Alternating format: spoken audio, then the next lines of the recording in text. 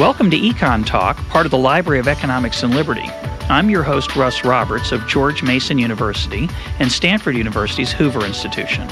Our website is econtalk.org, where you can subscribe, find other episodes, comment on this podcast, and find links and other information related to today's conversation. Our email address is mail@econtalk.org. We'd love to hear from you. My guest today is Jimmy Wales, founder of Wikipedia. Jimmy, welcome to Econ Talk. Very good, thank you. What was the original conception of Wikipedia? How did it get started? Well, the original concept of Wikipedia was actually, it came about in 1999 when I first had the idea of a free encyclopedia written by thousands of volunteers in all the languages of the world, and founded a project called Nupedia, which was the first effort, which was ultimately not successful.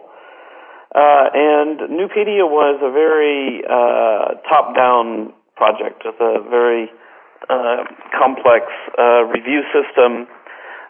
People actually had to make an application to be allowed to write an article on a particular subject, and they had to prove that they were qualified and so forth. And that was a failure primarily because it wasn't much fun for the volunteers. It was quite an intimidating process. So in 2001 was the launch of Wikipedia, which of course is a very open system, very different from the original concept. And well, we got more work done in 2 weeks than we had gotten done in nearly 2 years, so it was pretty exciting. And what was the leap of faith that got you to think about trying a bottom-up approach rather than a top-down approach? Well, I have been complaining for quite some time about the top-down approach, and that it didn't seem to be working very well, and it was costing a lot of money, and progress was very slow. I really realized it wasn't going to work when I personally tried to write an article for Nupedia. I had been an academic in finance, working on a PhD in finance, and I had published a paper on option pricing theory, so I thought I could write an entry about Robert Merton, who had recently won the Nobel Prize in Economics for his work in option pricing theory, and just found myself with a complete writer's block. It was very intimidating. And so I said, well, this is just really never going to be successful, considering how difficult this is. So, when I first installed the software and opened up the site, I thought, this site, it's very, very open now. We're going to try to keep it as open as possible for as long as possible, but I had assumed at the time that we would be forced to lock everything down within a week or two. I figured, well, we have a small community now, and as long as nobody knows about it, we can leave this open and play with it, and then we'll figure out what to do. But I made the decision, to try to keep it open, and of course, it's still very, very open even today. Now, you have said that the work of Hayek influenced the development of Wikipedia, which is pretty exciting. There aren't many extraordinary projects in the world that are influenced by Hayek, and I'd be curious to know how that came about and to what extent it's true. Well, so what's interesting, I originally read Hayek's essay from American Economic Review in 1945, The Use of Knowledge in Society, many, many years ago, back actually, I think I was an undergraduate at the time, and it really had quite a deep impact on my thinking about lots of things. And I think a lot, in a game theoretic kind of way about rulemaking, within society, how people interact. And some of the basic ideas are just, as simple as, noticing that simply making a rule against something doesn't mean it doesn't happen. It just changes the cost benefits and so on and so forth. So in terms of the Hayek connection, I think what's interesting about that essay, at the time there was ongoing debate in economics as to the efficacy of a centrally planned economy versus the efficacy of a market economy. And Hayek's point in that essay was that really, in many ways, this is a question of information flow. In other words, is it more effective to communicate all the communicate all of the information inward to a central decision-making authority who will then use that information to make an appropriate decision, or is it more efficient to leave the information where it is and push decision-making out to the endpoint? So, if we're thinking about how are we going to decide how much bread to make, do we communicate market conditions inward to a central government official who surveys the entire state of the industry and so on and makes decisions, or do we leave it up to the individual businesses to decide how much bread they're going to make? Well, the parallel here for me is that with the encyclopedia, there's the same kind of question. Is it better to gather all the world's information and have it sent into a group of experts who then make editorial decisions, or is it better to push the decision-making out to the endpoints, out to the people who actually have the information? And so that's really the analogy that has really influenced my thinking about how Wikipedia functions and how it ought to function in order to, be good. And that analogy came before the fact, not after the fact? I think that analogy came after the fact, I would say, but it's more about understanding what works and doesn't work in Wikipedia and why. So I think, it's been influential by thinking about, lots and lots of things. I mean, there are many, many possible things that have been put forward over time with respect to Wikipedia, proposals that people make. And one of the first things I always look at is, is this an effort to centralize something that can be left decentralized? Because the real problem with centralizing is that you now have a bottleneck, a single point of failure, and that's really not good for the design. So how much centralization is there in Wikipedia right now? Anybody can edit it, but what role is there in terms of infrastructure, if any, to oversee the whole process? Well, it's all community-driven, so it's a very open-ended community. And from within the community, there are people who are elected by the community to be administrators. Then people can also be elected to the arbitration committee. In theory, you don't need to be an administrator to be elected to the arbitration committee, but that's never happened, and it seems extremely unlikely that someone who's not an admin would make it onto the arbitration committee. And then I have a role, in that whole process in terms of making certain decisions about when we have elections, and I actually make the final appointments to the arbitration committee, although traditionally I do it by following the vote of the community. What role does the arbitration committee play?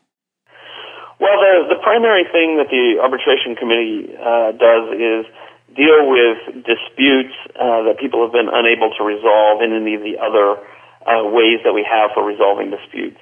And there's a whole dispute resolution process at Wikipedia, and really the arbitration committee is basically the last stop, in that process. So they hear cases. Really, it's actually in a certain way they hear cases in a similar way to the Supreme Court. And what I mean by that is there are no lower courts, but there are many other dispute resolution processes. And the arbitration committee is very aware of the importance of precedent. They can set a precedent. They can,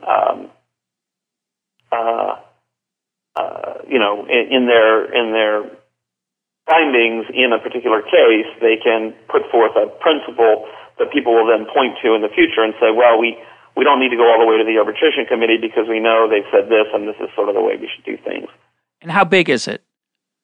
The arbitration committee is about I think there are a total of 15 people on the committee, but it's all volunteers, so sometimes people are away for a couple of weeks or whatever, but we normally run with probably 9 to 11 are reasonably active.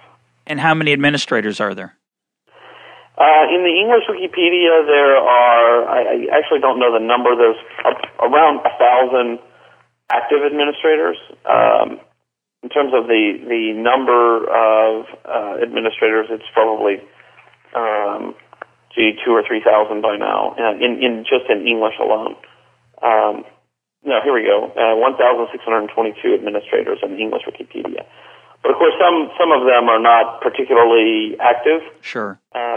So, when you started it, did you have any knowledge of the history of the Oxford English Dictionary?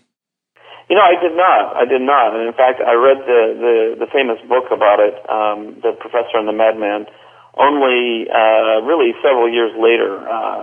Someone said that you have to read this. You must read this book. I actually had no idea. It's a pretty entertaining book. Yeah, it's a good book. It's very, very intriguing. And it is probably one of the first examples that we know about of where what we now call crowdsourcing, where thousands of unknown individuals, unknown to each other, contributed the dispersed Hayekian knowledge to a large project.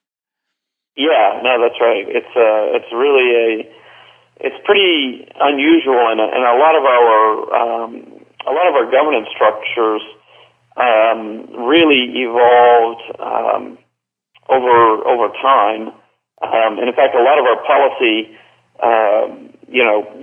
What ends up happening is rather than policy being prescriptive, written policy, it's actually descriptive. Somebody will go and change the policy page when they notice that what is documented there is not what's actually being done, and sometimes things are just happen over time. And our whole system of government is evolved for lots and lots of historical reasons, and we've never been too concerned about attempting any kind of radical rationalization of it. So it's actually funny. I think Americans have a harder time getting it than the British, because we Americans, we like to think of, we're always looking for where is the Constitution, and in British law, there's tons and tons of things that have gone into the law over many, many centuries, and lots of customs and traditions that aren't actually written down anywhere that are sort of interesting. Well, that's also very Hayekian. He made the distinction between law and legislation, and exactly. Suggested that judges' job isn't to figure out what the law is and decree it, but rather should discover what norms and customs have evolved, and that should be how they rule. And that is more British. Right. What's been the biggest challenge of the whole experience? It's been a good ride, so I'm not sure how to answer that question really. For the organization, the biggest challenge, of course, is always fundraising, and we've never had any really serious problems with fundraising, but it's something that we have to take very seriously, because we have to keep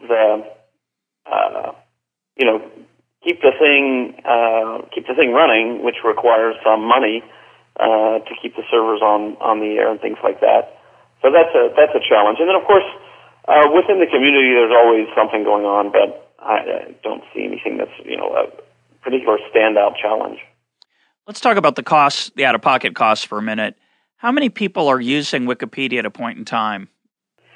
Well, in any given month, we see about 280 million people visiting the site. So that's according to ComScore's numbers, and those reasonably accurately reflect what we see in our own logs. So 280 million people a month are using the site, and yet we have a staff now of only 25 people, and everybody else, including me, is all volunteers, which is a pretty remarkable thing. So most of the cost is broadband. Bandwidth. Yeah, well, there's the cost of the staff, there's the cost of the bandwidth, and the cost of new servers, and things like that. But yeah, I mean, the bulk of the costs traditionally have been technology-related costs of various kinds. And is the rate of material that's accumulating on the sites growing at an increasing pace, a slowing pace? I think it's growing at a slowing pace, at least in English. We figured everything out. Pardon? We figured everything out. Exactly. Yeah. Well, sometimes people ask me, how many articles do I think Wikipedia will eventually have? And I always laugh and refuse to answer the question because I'm sure given enough time, my answer will sound funny. Yeah. But, yeah, I mean, we're at 2.7 million entries in English, and the nature of a Wikipedia entry is such that there is a limit to how many entries that we can possibly have. They're not, the titles are very consistent. We're not going to have 35 different entries on Colin Powell. We're going to have one. And, there's a lot of other elements to that. There's always something new going on in the world, and we still find, it's actually very interesting. If you look in Wikipedia, and I haven't checked this recently, but I'm almost certain it's still true, we don't have an article on every single member of Parliament of India. So that's a very large parliament. I think around 600 people are in Parliament in India. Well, that seems like we should be able to have an entry about every member of Parliament in India, but we currently don't, and that's just an example of something that I know of that we wish we had, and we don't. So, I think there's still a long way to go, actually. Did the articles get longer? They do. Over time, articles get longer to a certain point. There is a certain feeling in the community that articles shouldn't be really much, like way too long because they become unusable in that sense. And what we prefer to do, if an article is beginning to get to what we would subjectively deem as too long, we start looking at ways to break parts of it out. So, for example, if you look at China, there's the main article on China, which is several pages long. But then there will be many side articles like the economy of China, human rights in China, the demographics of China, things like that. So there's always, ways of splitting things out. But in general, the entries do get longer over time. And are the insiders, the administrators, making those decisions about cutting them off at a certain point? Yeah, although there's nothing about that process of deciding whether we should move something out into a separate article that really requires administrators to do. Anyone can do it. Anyone can make that argument and create a new article and move some of the things over to that article. So, but it's mostly administrators. Now, talk a little bit about the cultural impact of Wikipedia, at least as perceived by you as founder. My daughter, who is 16, wants to know if it's okay to use Wikipedia for her history research paper, and she wants your answer. But of course, your answer is one answer, and there's many diverse answers across high schools, colleges, universities, academic community generally. What do you think has happened to the reliability of Wikipedia as a source? Not the reliability, the acceptability of Wikipedia as a source, and is it changing? I think it is changing to some extent, and what's interesting is whenever I'm asked, I say I don't think people should use Wikipedia as a cited source in general. Now, I can go into this in a little bit more detail. I would say when I was in college, if I were to use Wikipedia as a source and cite it in a paper, I'm sorry, not Wikipedia, didn't exist when I was in college, but Britannica. If I were to use Britannica as a source, that would have been considered unacceptable. That's just not what you do in a university-level paper. It's not the right role for an encyclopedia in the research process. You can use the encyclopedia as broad background to get you started, get you oriented, but you really should be going to the references. You should be going to the original materials and reading that and writing your paper based on that.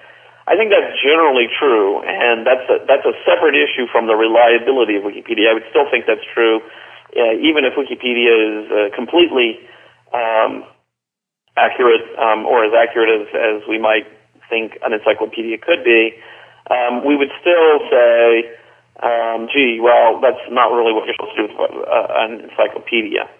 At the same time, when we go down to younger students, and I don't have any particular idea of the cutoff dates, but certainly someone a lot younger than 16, a 10-year-old is writing a little short paper for class, and they want to say that they got some information from Wikipedia. That I think we should be just glad that the kid's writing and actually thinking about giving due credit to people who've helped, and I think that's wonderful. So, I think it just depends. Well, talk about the reliability. There was a study that was done, a study of sorts, comparing. Yeah, so there was a study done, unfortunately, 3 years ago now, so it's quite a bit out of date, comparing articles from Wikipedia and articles from Britannica, and they sent the articles out to experts to ask them how many errors they could find. And what they found was that there were about 3 errors per article in Britannica and about 4 errors per article in Wikipedia. So at that time, we weren't quite as good as Britannica, but within striking distance. And what I think surprised a lot of people about that particular analysis is that the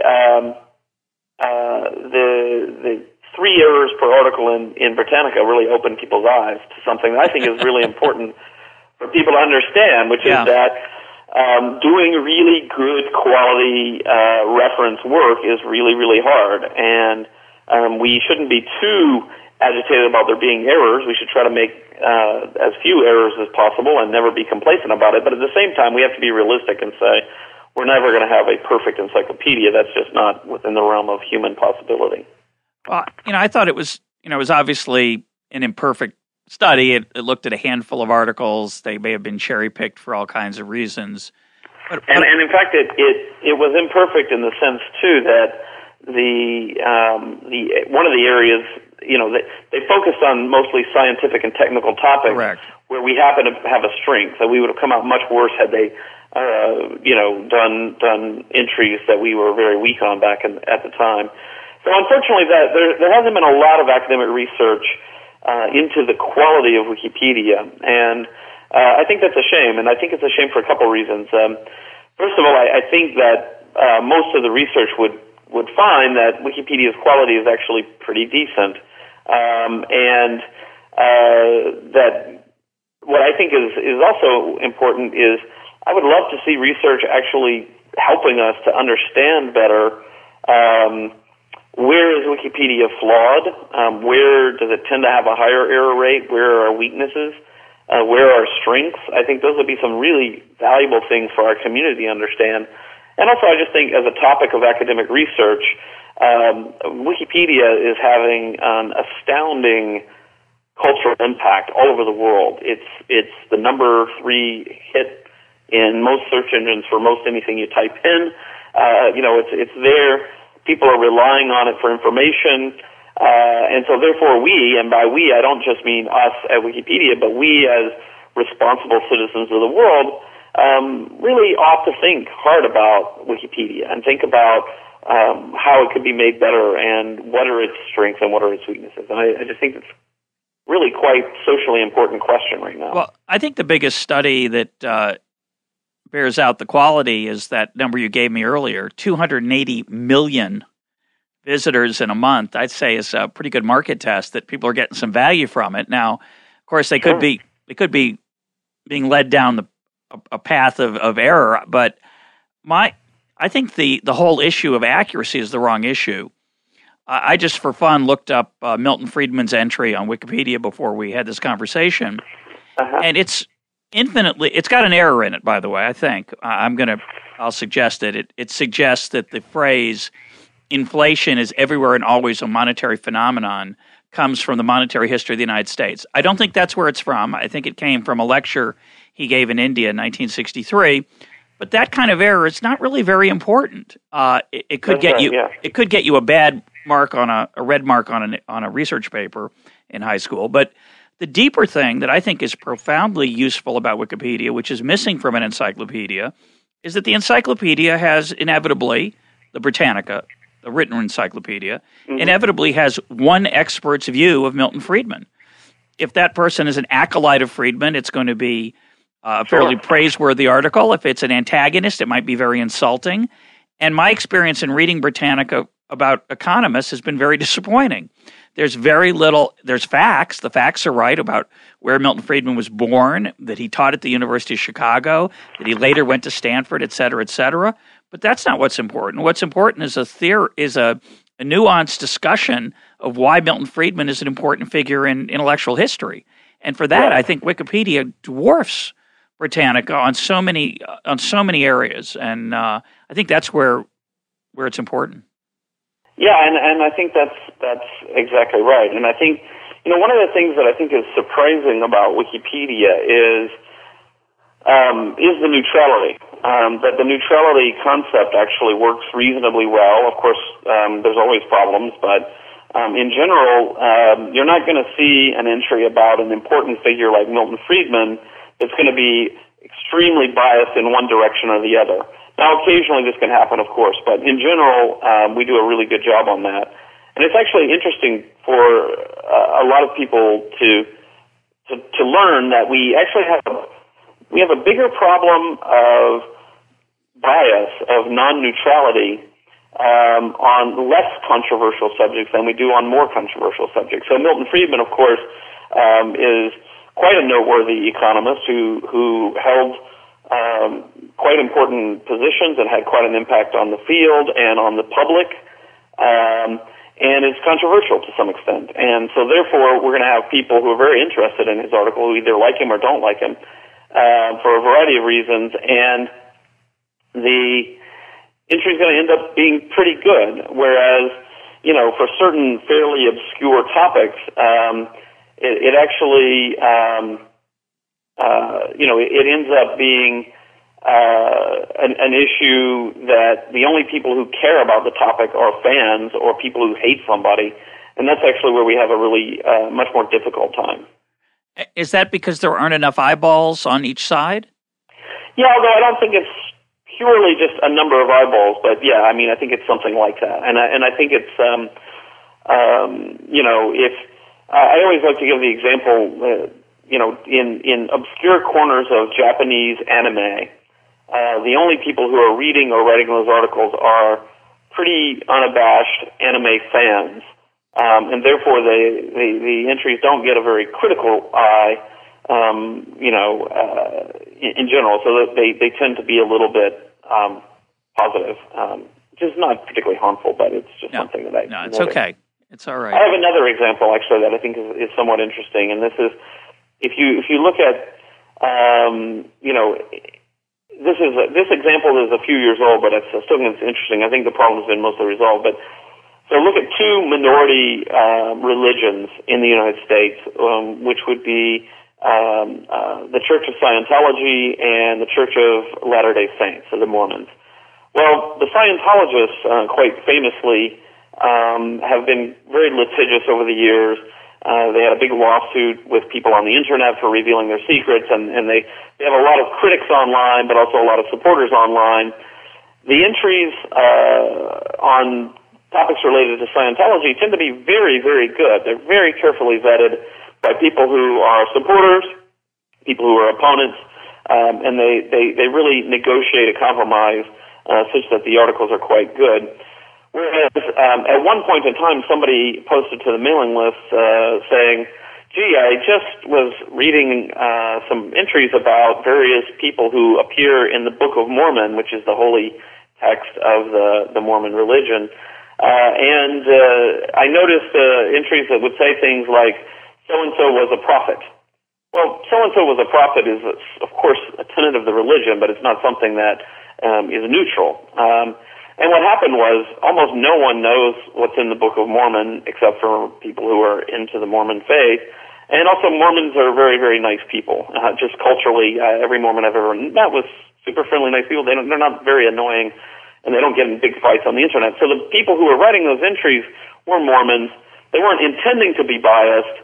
They weren't trying to subvert Wikipedia. They just wrote what they knew, and it didn't occur to them to write it in a slightly different way. So what this person said is, hey, I went through these entries and I didn't do enough to really fix it, so I hope more people will look at it, but I just changed them to say things like, according to the Book of Mormon, so-and-so was a prophet, which is a very simple way to, Sure. and of course the people who were there already writing it, they weren't offended by that. They said, oh, yes, that's exactly correct and not a problem.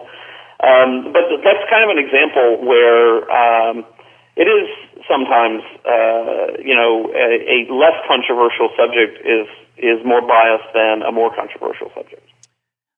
Clay Shirky, who was a guest on the show a while back, suggested that Wikipedia, at least when he was looking at it, is the product of about 100 million hours of human effort, and that watching TV in America is about a 2,000 Wikipedias a year.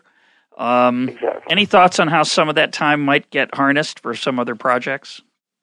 Well, I think it is happening already in a lot of ways. As people are turning to the internet and also becoming more involved on the internet. I mean, there's sort of a life cycle of people on the internet. They get on the internet and they're readers at first, but eventually they become participants, and eventually they may have a blog or post comments or edit Wikipedia or something like this.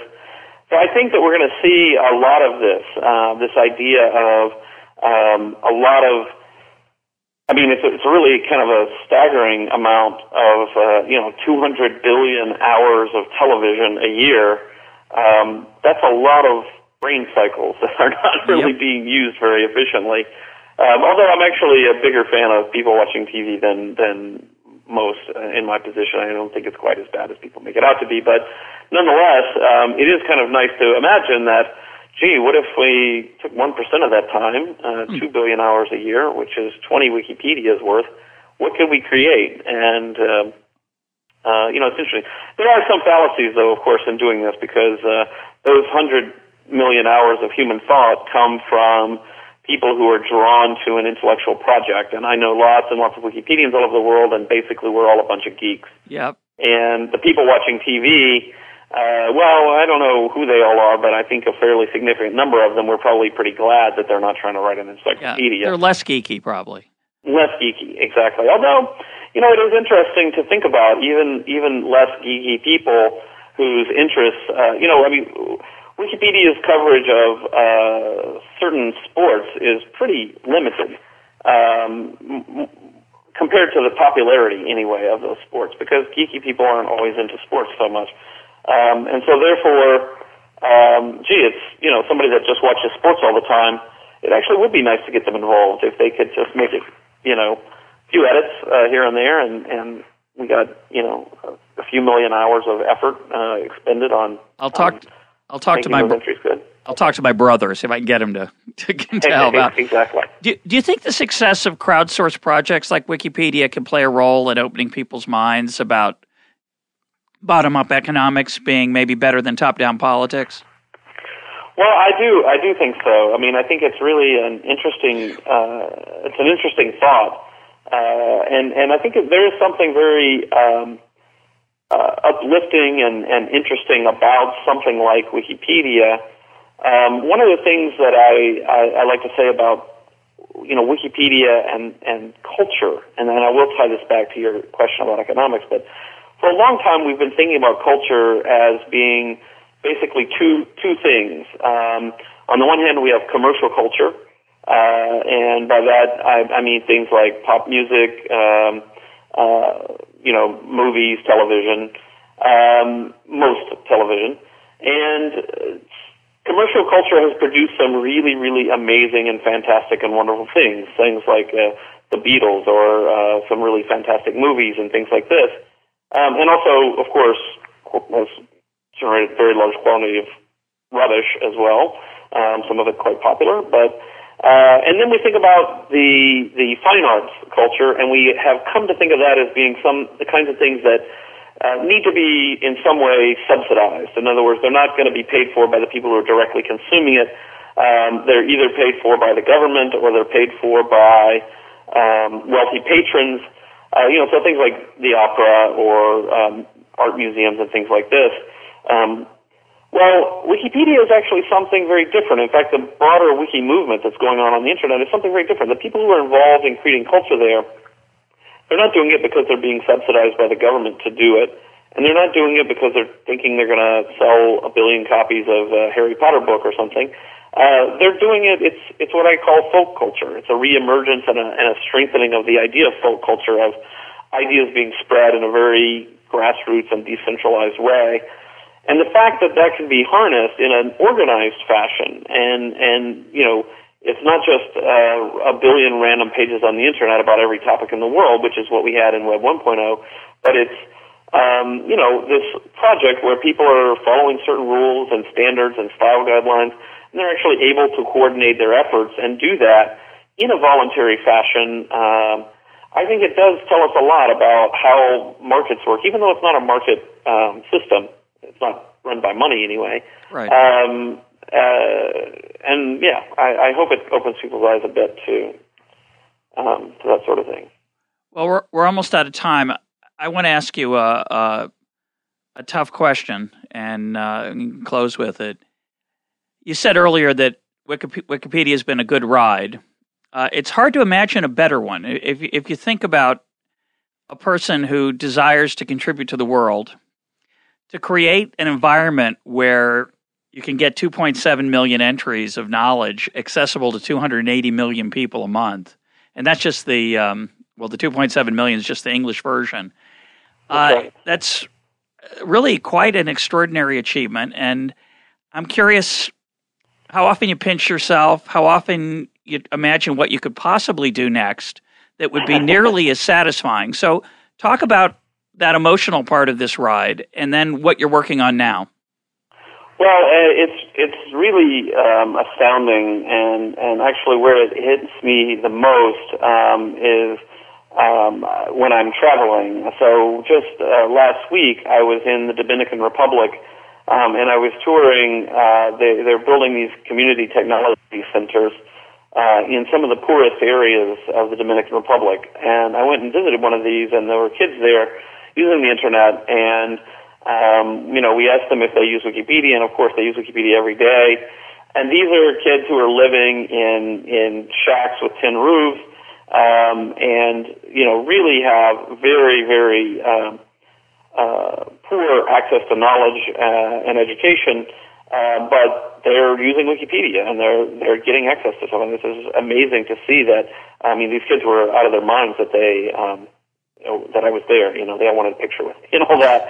And that's really rewarding to say, wow, we're actually having an impact on places that we all hope that the internet will bring learning and knowledge down to people in an effective way, and it's good to see that we're actually doing that.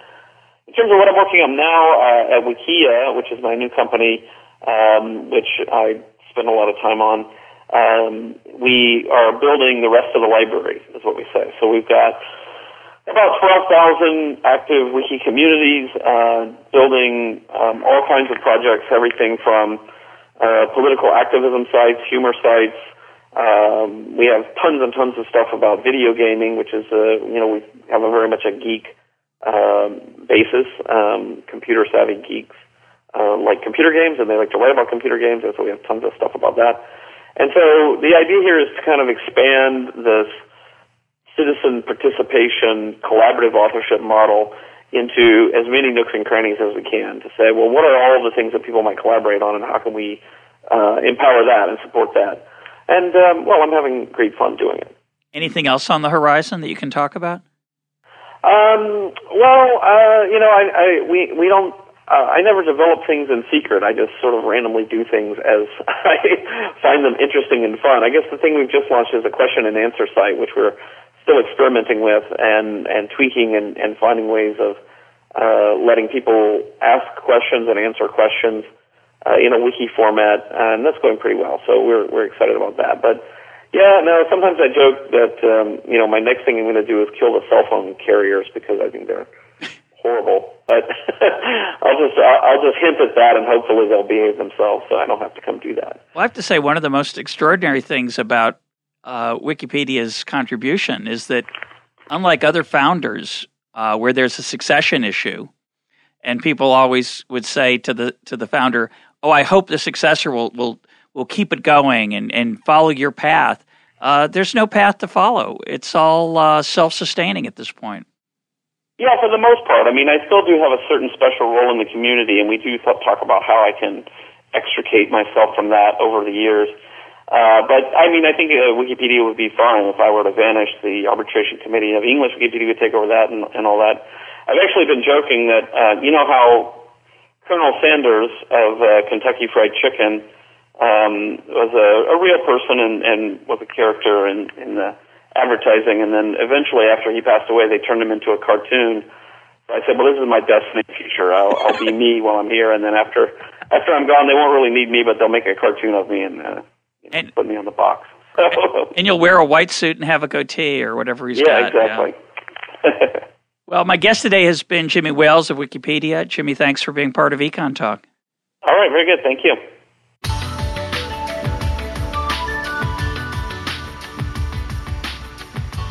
This is Econ Talk, part of the Library of Economics and Liberty. For more Econ Talk, go to econtalk.org, where you can also comment on today's podcast and find links and readings related to today's conversation. The sound engineer for Econ Talk is Rich Goyette. I'm your host, Russ Roberts. Thanks for listening. Talk to you on Monday.